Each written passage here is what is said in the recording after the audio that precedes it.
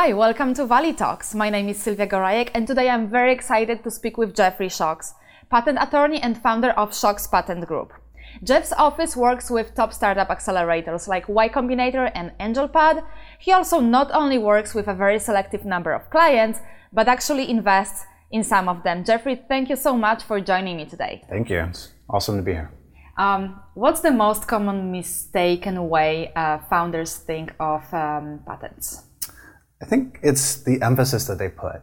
And so many folks come to us and they want to build a patent portfolio immediately, just about the same time that they start. And there's so many times where good ideas just simply aren't that patentable. You need to be able to go a little bit further into the woods. And so being able to pull together a team, to be able to attract some money, and to be able to focus on a problem for a year or two gives you the type of insights that become patentable. And so oftentimes, folks will come to us and put too much emphasis too early, and then not enough emphasis on intellectual property and patents in particular a year or two or three in. At that point, they're typically raising money, they're building a company, they're trying to establish a culture. They have so many other things that are distracting them that they're not thinking about patents. So they often come even before they start the business. Oh yeah, for us, level. It's some folks that are still working at Google, and they talk to us before they even leave. Hey, we need to file a patent, and maybe that makes sense to file one or two, but it typically doesn't make sense to file 6 or 12. In the first, few months. Yeah, and that's typically what you kind of discourage them to do. I do, and it seems strange at times to say, like, look, you don't need all that right now. You need 1 or 2 provisionals, go out and raise some money, build a team, and then your team is going to start developing that great technology that's going to put you in a situation where you can build a great portfolio. How about the purpose of a patent? Yeah, so in startup land, the purpose of why you build a patent portfolio is very different than Fortune 500. I think when you think about what Fortune 500 companies do, they amass lots and lots of patents. I mean, Google is filing thousands of patents every year, and Apple and Google, Amazon, and Microsoft have thousands and thousands of patents. And so every year they're adding a few more, lots more onto this very large pile. They're doing it for a few reasons. Some of it is to show Wall Street that they're technologically savvy. Another is to engage in what is called mutually assured destruction. I have a bunch of patents, you have a bunch of patents, let's not sue each other. Let's just kind of continue to move on and both build our products and sell our products. Every once in a while, you'll see a little skirmish. Obviously, Samsung v. Apple and the design patent. But when you think about how many patents both the big companies have and how few patent infringement lawsuits they get into, it's pretty astonishing. It's usually just, look, there's no way we're going to win. We'll both just kind of destroy each other and make a lot of money for patent litigators. And so the way that they think about patents is this kind of defensive, build up this mutually assured destruction position. Maybe add a little bit of value with respect to Wall Street. With respect to startups, it works, but at a much, much tinier version of that.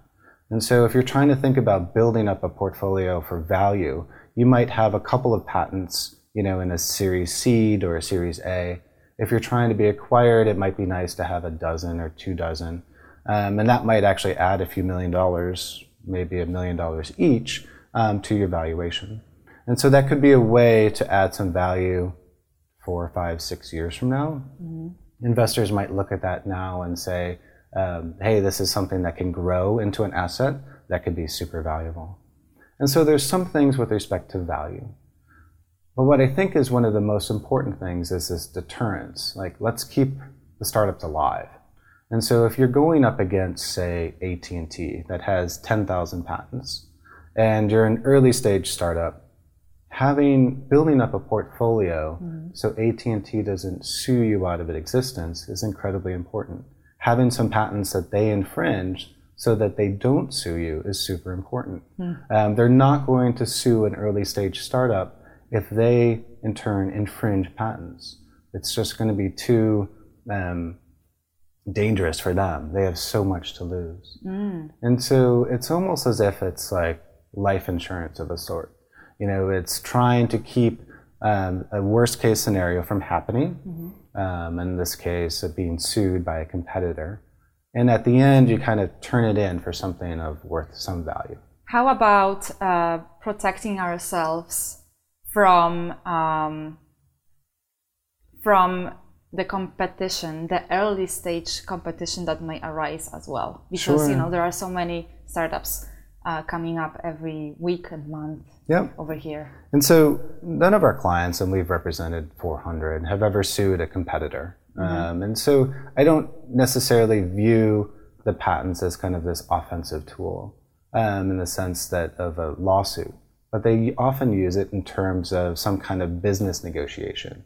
You have a bunch of patents that you infringe of ours, or we have some patents that you infringe.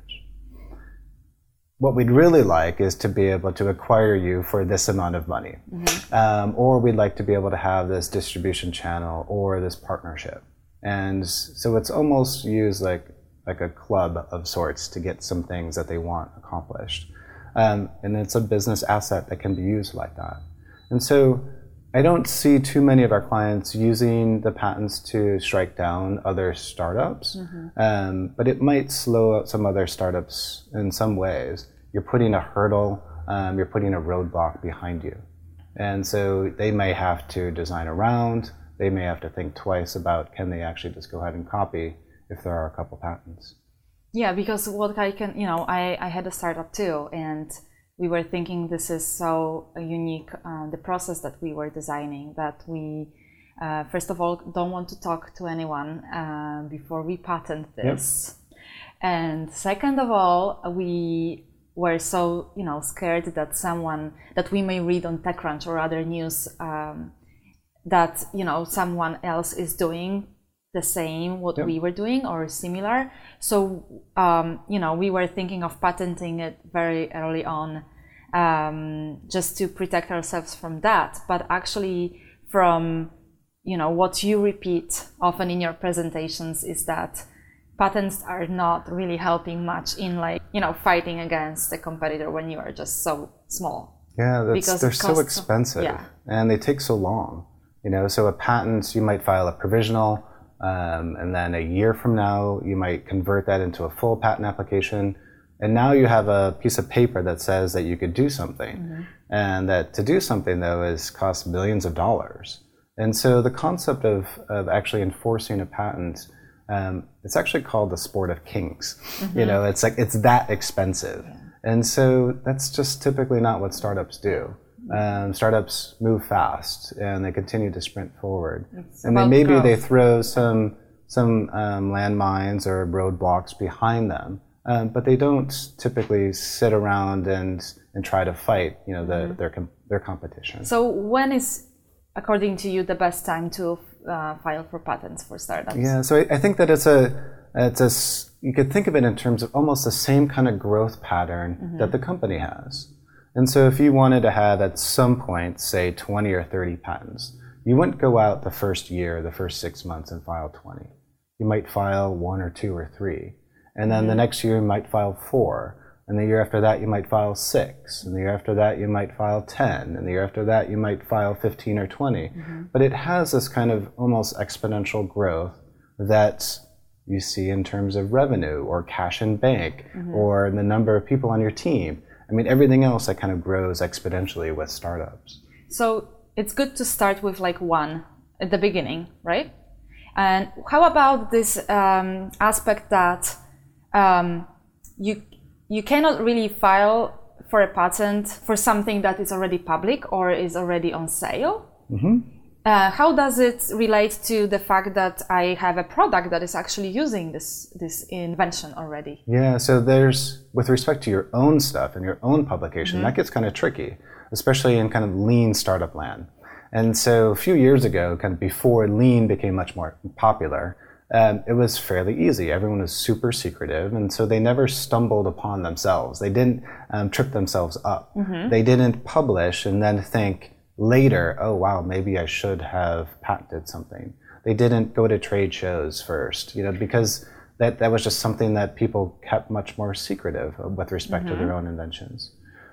Lean Startup is great, and it's produced some incredible startups, and has produced just an incredible way to get to the right point in terms of now we could throw some fuel on this and really grow. And I completely love the model. The problem is that it's in tension with patent law. Yeah. And so you want to get out there, you want to get feedback, but yet that can be considered a public disclosure. And if it's a public disclosure, you've now already lost your chance to file in many countries, if not most of the countries in the world. Here in the United States, we have a grace period of 12 months to go ahead and file after that public disclosure. Okay. But you've already lost all of your rights in Europe and in China and in Japan. So you cannot build a product that has features that are the ones that you want to patent later on. And so you can build it. It's how much public disclosure do you have? Well, yeah, but you're going to put it on the market. Right. And so anything that's for sale or anything that we're trying to get some feedback from folks that are beyond a non-disclosure agreement, that would be a public disclosure.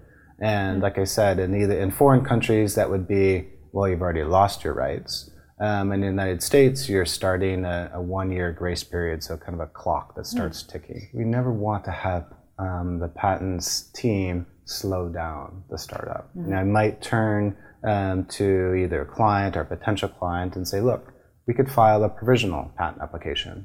And a provisional is much cheaper. In fact, the class that I teach is actually how to write your own provisional application. It's not that hard. There are a couple of major tricks, and so a lot of people get it wrong, but it's not that hard to do. And it's $130 in government fees.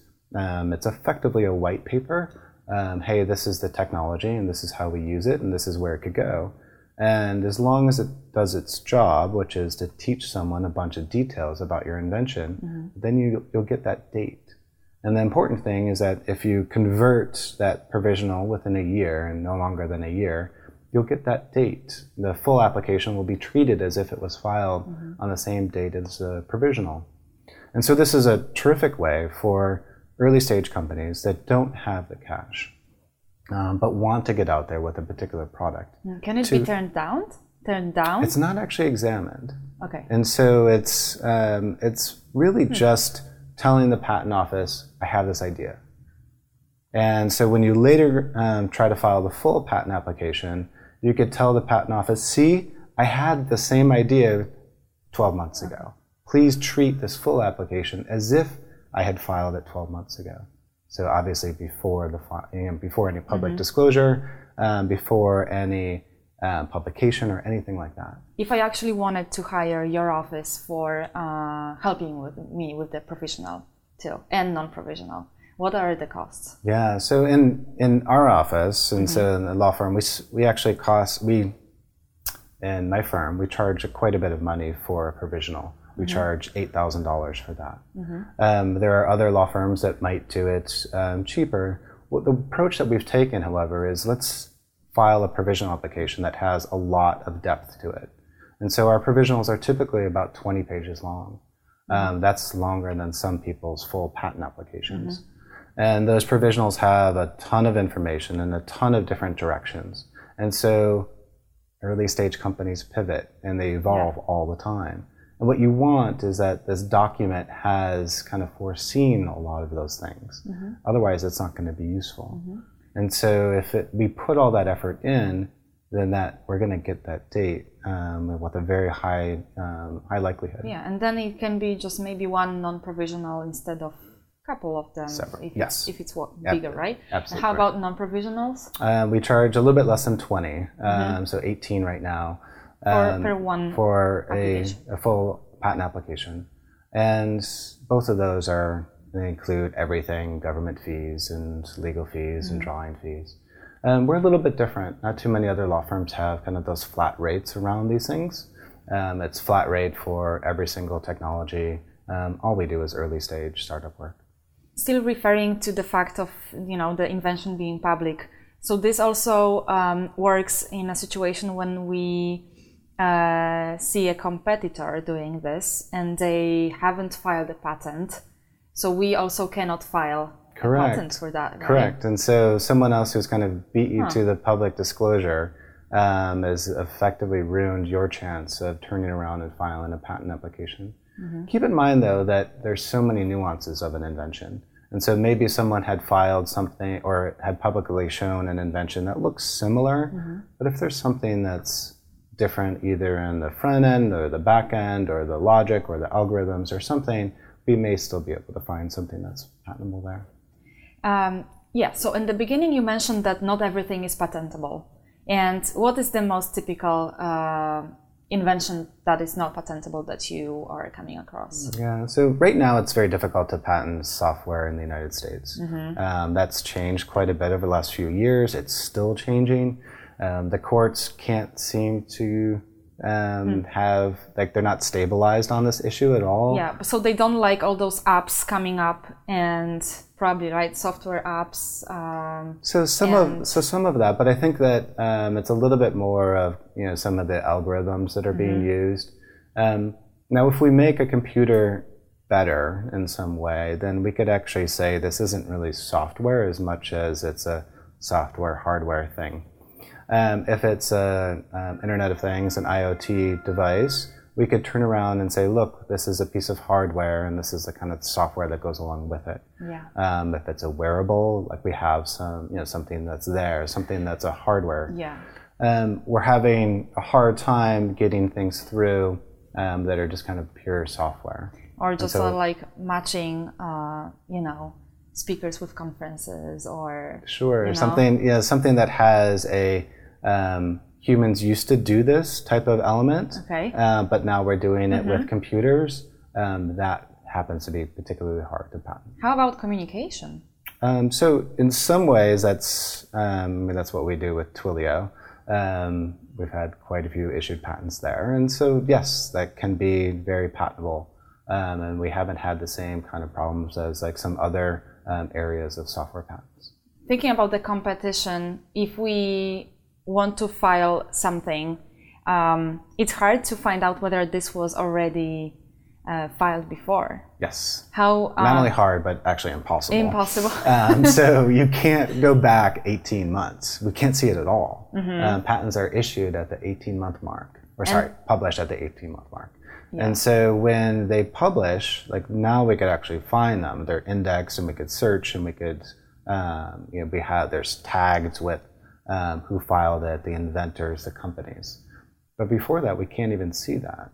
And so in a fast-moving space, we often don't even do a patent search because we can't see the last year and a half. And what's the consequences of that? Sometimes you have things that are like slightly overlapping. So maybe a competitor tries to file something and they have one aspect of it, and you file something and you have a slightly different aspect of it. From the patent office's standpoint, they're different inventions. And so they might have a patent and you might have a patent, and that might be okay. Until you kind of start fighting over this. Well, the idea here is that maybe neither one fights because you both have some patents that you both might infringe. And so how do investors view the portfolio of patents during a pitch?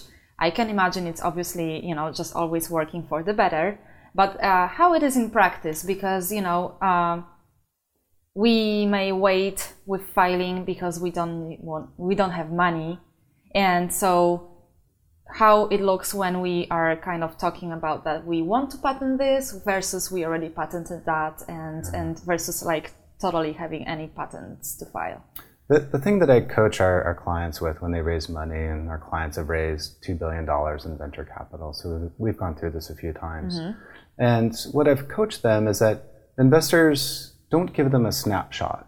You don't say that like, here is our patent portfolio today, but rather here's our patent portfolio and this is where it's going. It's the same thing of everything else with respect to a startup. Show the momentum, show the growth, show where it's headed. And so effectively show the strategy of, hey, here are our 3 different differentiators within this company, whether it's faster, stronger, more durable. Great. Here are the things that we are this sets us apart from other companies in this space. And we've already filed a patent application, a provisional on one of these. We're planning on filing 2 more next year.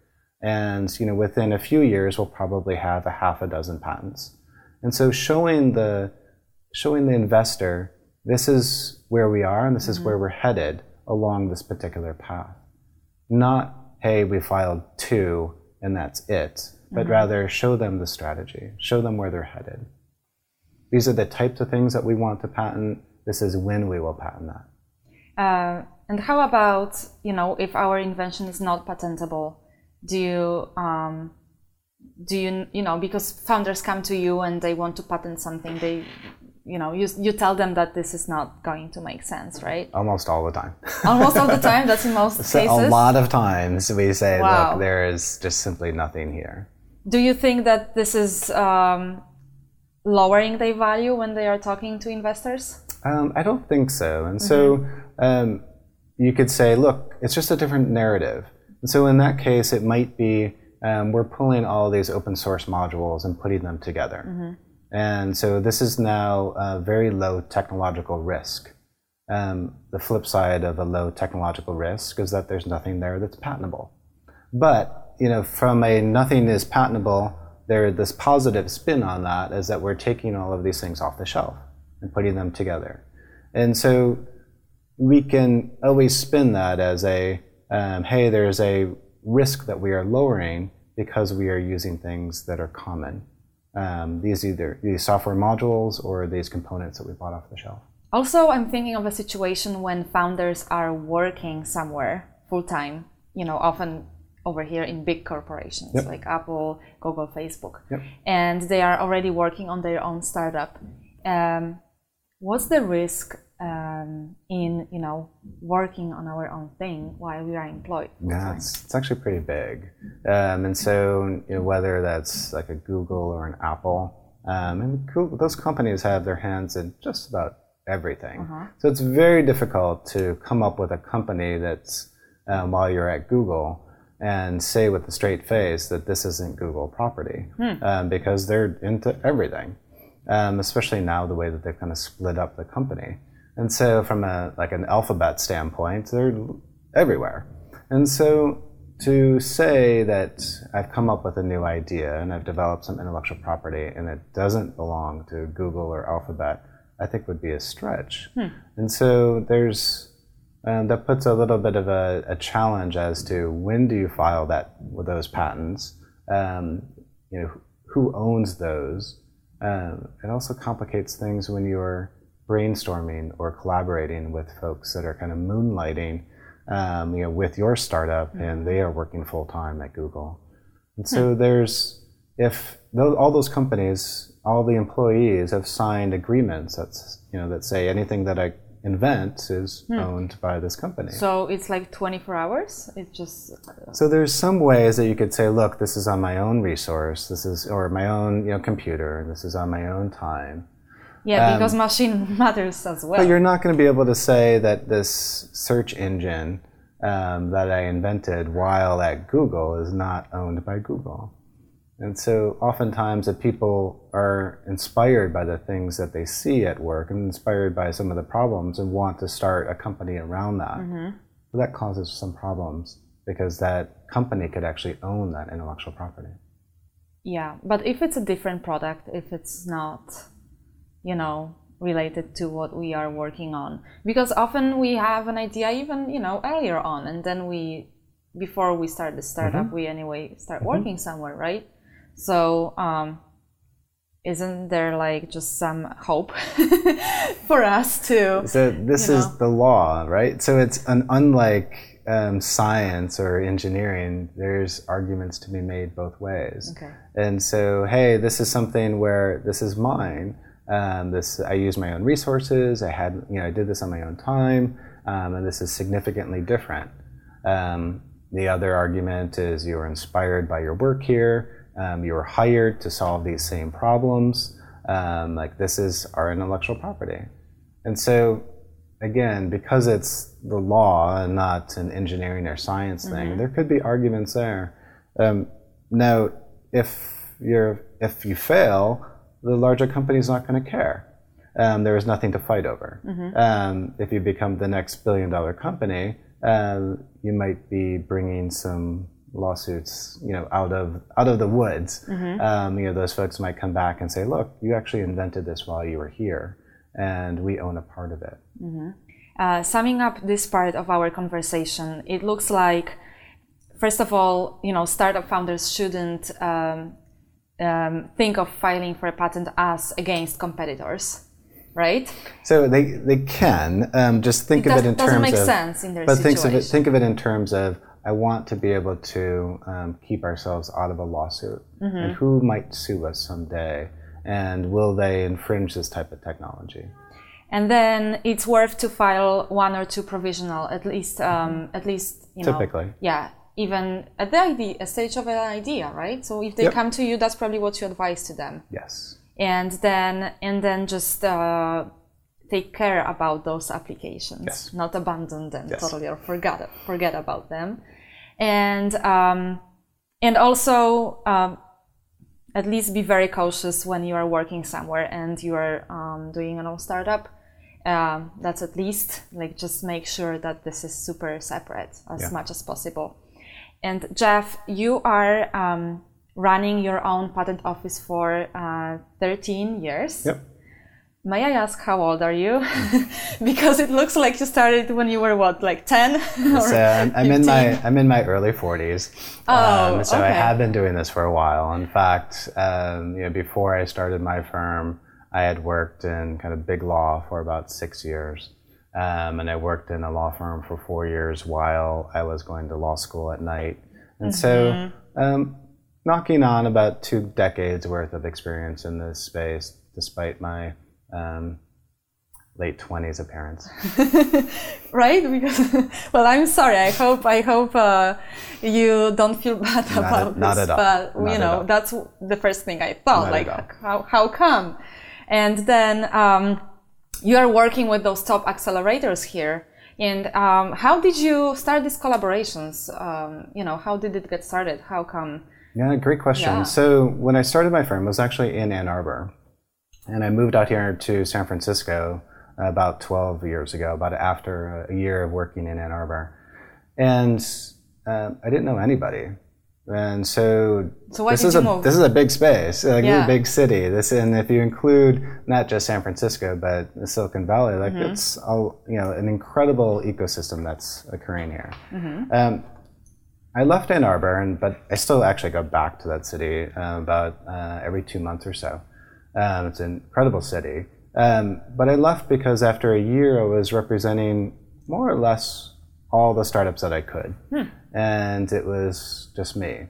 And I knew that I wanted to build a bigger firm. I didn't want something that was 100 people large, but I did want something that held maybe 15, 20 people in a small boutique. So it's like boutique patent office. But I needed a bigger ocean to fish from. All right, and so that was a big part of the move out here. This is the startup capital, and so that made sense. And why were you fascinated by startups? Yeah, so that's one place where the quality of the patent actually really, really matters. And so if you think about working for a Google or a General Motors or an IBM or Qualcomm, every single one of those patents is just part of this huge portfolio of 10,000 patents. And so they don't care about the individual quality of that. But now shrink that down to a company that has 2 or 3 patents, or even a half a dozen or a dozen. Every single one of those has to matter. And so they have to do their job. They have to be written in a way that is flexible for the growth of that company and still be relevant a few years from now. They have to have the foresight to be able to prevent others from designing around it. That's the thing that actually really drives me is, hey, this is incredibly important, every single one that we file. And also you not only work with startups and work on the patent applications, but you invest in some of them. Where did this come from? Was it because you were just, meeting those people that are doing great things, and you thought? It's hard not to think about investing here in San Francisco, but I actually thought about it as early as the beginning of my firm back in Ann Arbor. A few companies came to us and said, "We can't afford patents. Can you do this for equity?" And so I did this maybe half a dozen times. Terrible results. I mean, I probably put like $1 million worth of services, and they all went to zero. And so, scratched my head of just like, well, what can I do better here? That there seems to be an opportunity, but I'm not attuned to this at all. Early days, of course, I thought the patents were the things that made startups, valuable, but not only valuable, but like feasible, and viable. And so, of course, patents don't play a very strong role. They are the icing on the cake, and so it's not the cake itself. And so then it was, maybe it's the technology that's super important, and that's the biggest factor. Over time, of course, learned that it's the people, it's the team, it's the founders, and the people that she surrounds herself with. And so learned that kind of the hard way after all of these really poor investments. This is probably 7 or 8 years ago now, and I joined an investor group, an angel investment group, and I saw a couple hundred pitches. And there was a large crowd, and we would kind of dissect the pitch afterwards. And I started learning all of these things, all of these red flags of, wow, I wouldn't have thought about that, and I wouldn't have thought about this thing over here, and wouldn't have thought about that. And after a few years, I started to tune, kind of pattern match to, wow, this pitch is going to be loved by the crowd, or this pitch is not. And so then I started using that same kind of framework for accepting clients. And so we looked for folks that are going to be fundable, and then started to tune that to looking for folks that will be able to raise a Series A or a Series B. And the better and better that I got with that, the better and better my law firm did. And it just makes sense. So it also comes down a little bit to that they have to kind of pitch you so that you decide to. And this does get a little tricky, right? So, folks come to us. You don't think of pitching your doctor or pitching your dentist, or pitching your therapist. This is kind of new. It's kind of new, right? And it's kind of weird to go to a service provider and get turned down. And so that is strange. So that aspect of what we're doing. And for me, it's also really tricky if I'm in a half an hour long conversation where I'm pitching my law firm, but I'm also evaluating their pitch and who's pitching who, and that gets tricky. And so I don't want to be known as solely as an investor. I've spent a good portion of my life building up my law firm, and that's who I am and what we do. But it's this other thing, as with respect to the angel investing that we do. That's additive to the law firm. And what's your next experiment? So we've ran quite a few experiments that have failed. I've actually tried to raise a venture fund about 3 or 4 times now. I do have one now, and that's raised money, and that's going well. It's in a very, very particular space, autonomous vehicles. And so I have a great partner who's a world expert in this space. And so lending some of my investment expertise to that venture, and then from that, hoping to kind of take, hey, how do I become even better early stage investor? And so want to elevate what I've done to even a higher level to kind of bring that back to the law firm in terms of finding and kind of going out and making sure that we get the exact clients that we want. And Jeff, for those of our viewers and listeners who want to just reach out and say hi, how can they find you online, or how they can reach out? Yeah, of course. My last name's Schox, S-C-H-O-X. And so you could find me pretty easily on Schox.com. You could find me on LinkedIn and on Twitter and AngelList. And so those are probably some of the best ways to get a hold of me. All right, Jeff, thank you so much. It was such a pleasure to have you. It's been an honor. Thank you.